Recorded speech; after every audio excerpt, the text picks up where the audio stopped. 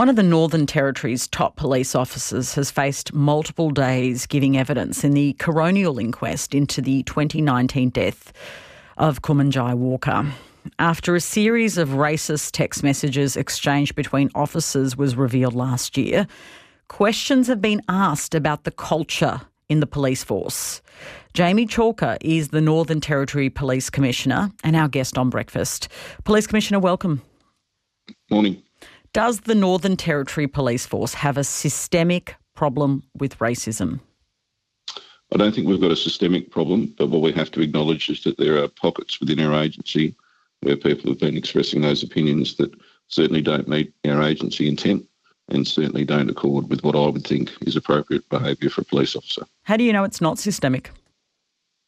Well, I've sat down and started talking to a lot of police officers, and more recently I've started the conversation with our sergeants as well. We've had some evidence given that gives an indication to me that unfortunately at the rank of sergeant there's some people that arguably haven't represented what we would expect, particularly in the leadership space, and have been caught up contributing to some of this conversation in the workplace, which is just completely unacceptable. I know the community doesn't accept it. I certainly don't accept it.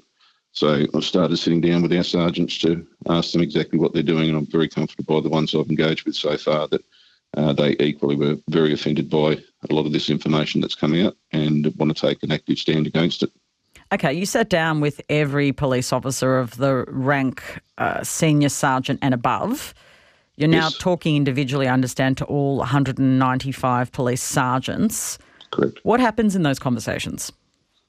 Well, really it's about asking them what does the badge mean to them and what does the oath mean to them. I mean, at our heart, police officers tend to join organisations such as ours to make a difference. And what we've got to try and make sure is people are getting back to the basic means of why we do what we do.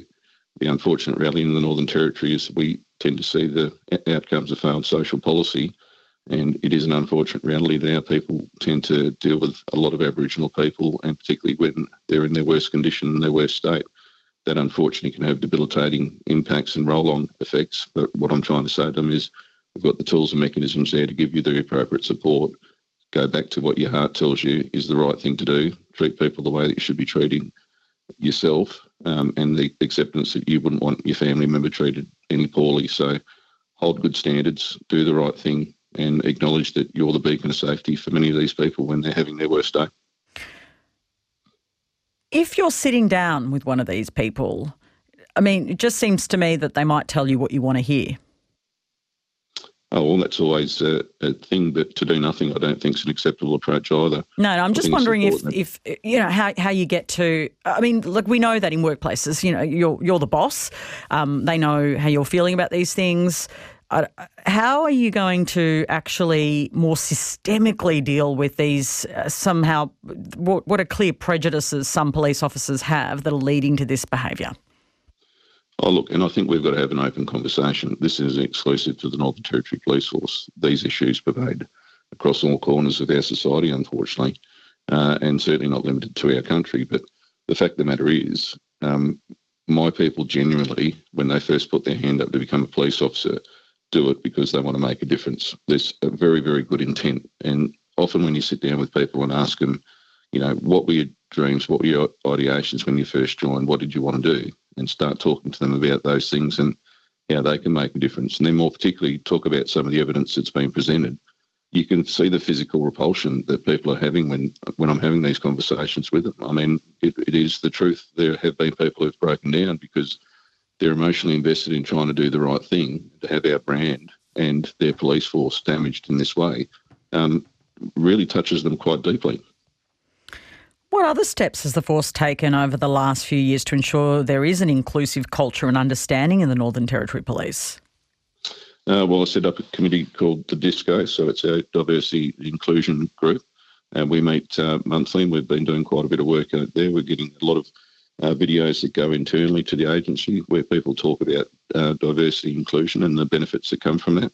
I mean, the Northern Territory is a wonderful melting pot, has been for decades and decades, and I've been fortunate to be born and bred up here and grow up here. So, you know, it's putting our message out about who we are, what we are as a community, and I think that's certainly touching base. But one of the key things we did, which I've very much driven is the creation of our Aboriginal Liaison Officer program through our Community Resilience and Engagement Command. So we're now employing Aboriginal people from community who are joining us at entry level, being afforded an opportunity to finally have employment in their own community.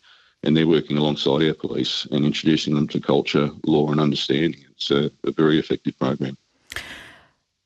After what's transpired, particularly in this latest case that's obviously very well known to people across the country but in the Northern Territory, do you understand why Aboriginal people, particularly in the Northern Territory, feel suspicious about police and their views? Look, again, I would only urge caution about the fact sometimes what you read and hear in the media isn't necessarily the case. I walk through communities in the Northern Territory and Aboriginal people come up and embrace me. You know, I've been very fortunate. I've lived here pretty much all of my life. I've lived and worked in remote communities. Right now, we've evacuated 300 people from Kalkaringi, a place that I lived and served in 2001. And we went through the exact same process there when the Victoria River broke its banks and that community, moved to Katherine. And then I was asked by the TOs to fly to Katherine, where they'd been displaced for 6 weeks, to engage with everybody because they were starting to get a bit antsy and upset. You know, you build those levels of respect with Aboriginal people if you are considerate of them, if you are fair and you're objective and you're actively engaged.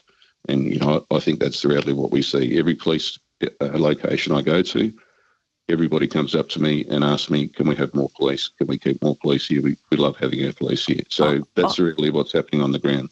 If you're just tuning in, I'm speaking to the Northern Territory Police Commissioner, Jamie Chalker. Look, Police Commissioner, I think there's no doubt, I've seen it myself in remote communities, there are absolutely people who are calling for more police and more support. That's absolutely right.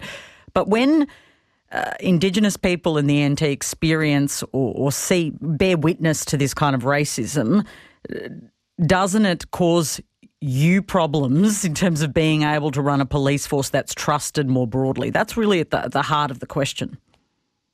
Yeah, and again, as I say, I think, particularly Aboriginal people in the Northern Territory, unfortunately, have an overrepresentation of engagement with police. But what's quite curious about that, particularly with our regional remote footprint, is the relationships our police officers have in community are so deep-seated. It's an incredible thing to see firsthand. I mean, Yuendamu, after the trial, hosted a community barbecue and they were openly embracing the police officers that were serving in Yuendamu at the time. That's an incredible testament to the efforts of those individuals and the personal relationships they built with community.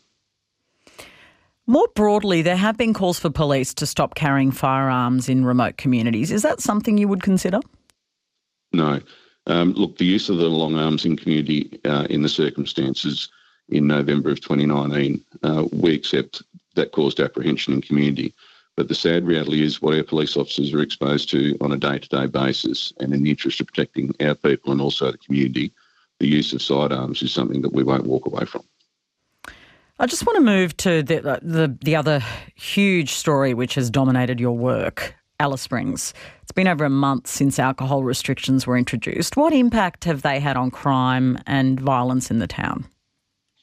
Well, certainly since the start of the year, we've seen some really encouraging results once those alcohol restrictions came into place. So on current trend, we've seen a 45% reduction in unlawful entries, about a 30% reduction in domestic violence-related activities, which is a very predominant part of our workload, and about 36% reduction in our youth attendance. So overall, the amenity has improved markedly. Certainly what occurs on Monday and Tuesday when there's no takeaway sales is that our workload drops dramatically and we're able to move into a far greater proactive policing posture. I'm on the ground here at the moment in Alice Springs, certainly having a walk around yesterday. The amenity and bounce of the town is quite encouraging. And I think there's a lot of hope there that if we maintain the momentum, we can get things continuing to stabilise and be back to normal. When we last spoke, you said, and it was quite a powerful statement, that the Northern Territory can't arrest its way out of the challenges in places like Alice Springs.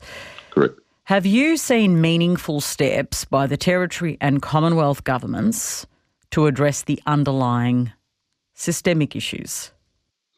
Yeah, so part of the reason why I was here yesterday is there's Commonwealth secretaries that have travelled, CEOs from Northern Territory government agencies have come down and they've had a meeting yesterday. We're reconvening again later today. And we're really starting to get into the nitty-gritty to talk about how we can make some substantial change and partner far greater to ensure that the service delivery model is as effective as it can be.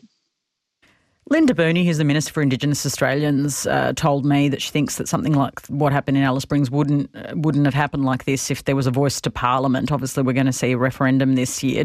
Are you sympathetic to that view that Aboriginal people need to have voices to Parliament, to government, to be making themselves heard on these issues? I do, but I think local decision-making is really the key here. And we spoke about that yesterday in the meeting that I had with the Commonwealth Secretaries. You know, we see so many service delivery models being decided, but it's all through a scattergun approach. You know, different entities try and seek funding from different places. We've got to turn that on its head and actually make sure that we understand in the community what is the funding model that's required for the service delivery gaps that present. I think that's the meaningful point about having a voice and being able to work with the community to understand exactly what is the best service delivery model we can ultimately provide within the funding envelope that's available. Just finally, and you mentioned this work a little earlier, but just the Northern Territory is currently experiencing record-breaking floods. 700 people have been forced to evacuate with an emergency declaration for the Gregory district. What is the situation this morning? So we managed to move just under 300 people from Kalkaringi yesterday. We sought and received support from the Australian Defence Force. So we've had two C-130s and a C-127 operating late yesterday afternoon, but unfortunately due to the light and weather, they were unable to continue into the night. So we've managed to move just under 300. We anticipate the remainder will all be mobilised from Kalkaringi as of lunchtime today. They're then being transported to the Centre for National Resilience in Darwin, which is the facility we use for all of the international repats during the COVID era. So we'll have a lot of activities engaged for them. Education has been activated. They'll be providing support to the young people. And, of course, on the ground today, our survey and rescue teams are going house by house to do assessments of damage to understand how long the evacuees may well be out of community while we set about the work to try and rehabilitate. Police Commissioner, thank you for your time. You're welcome. Jamie Chalker is the Northern Territory's Police Commissioner. Find more great ABC RN stories that take you beyond the headlines on the ABC Listen app.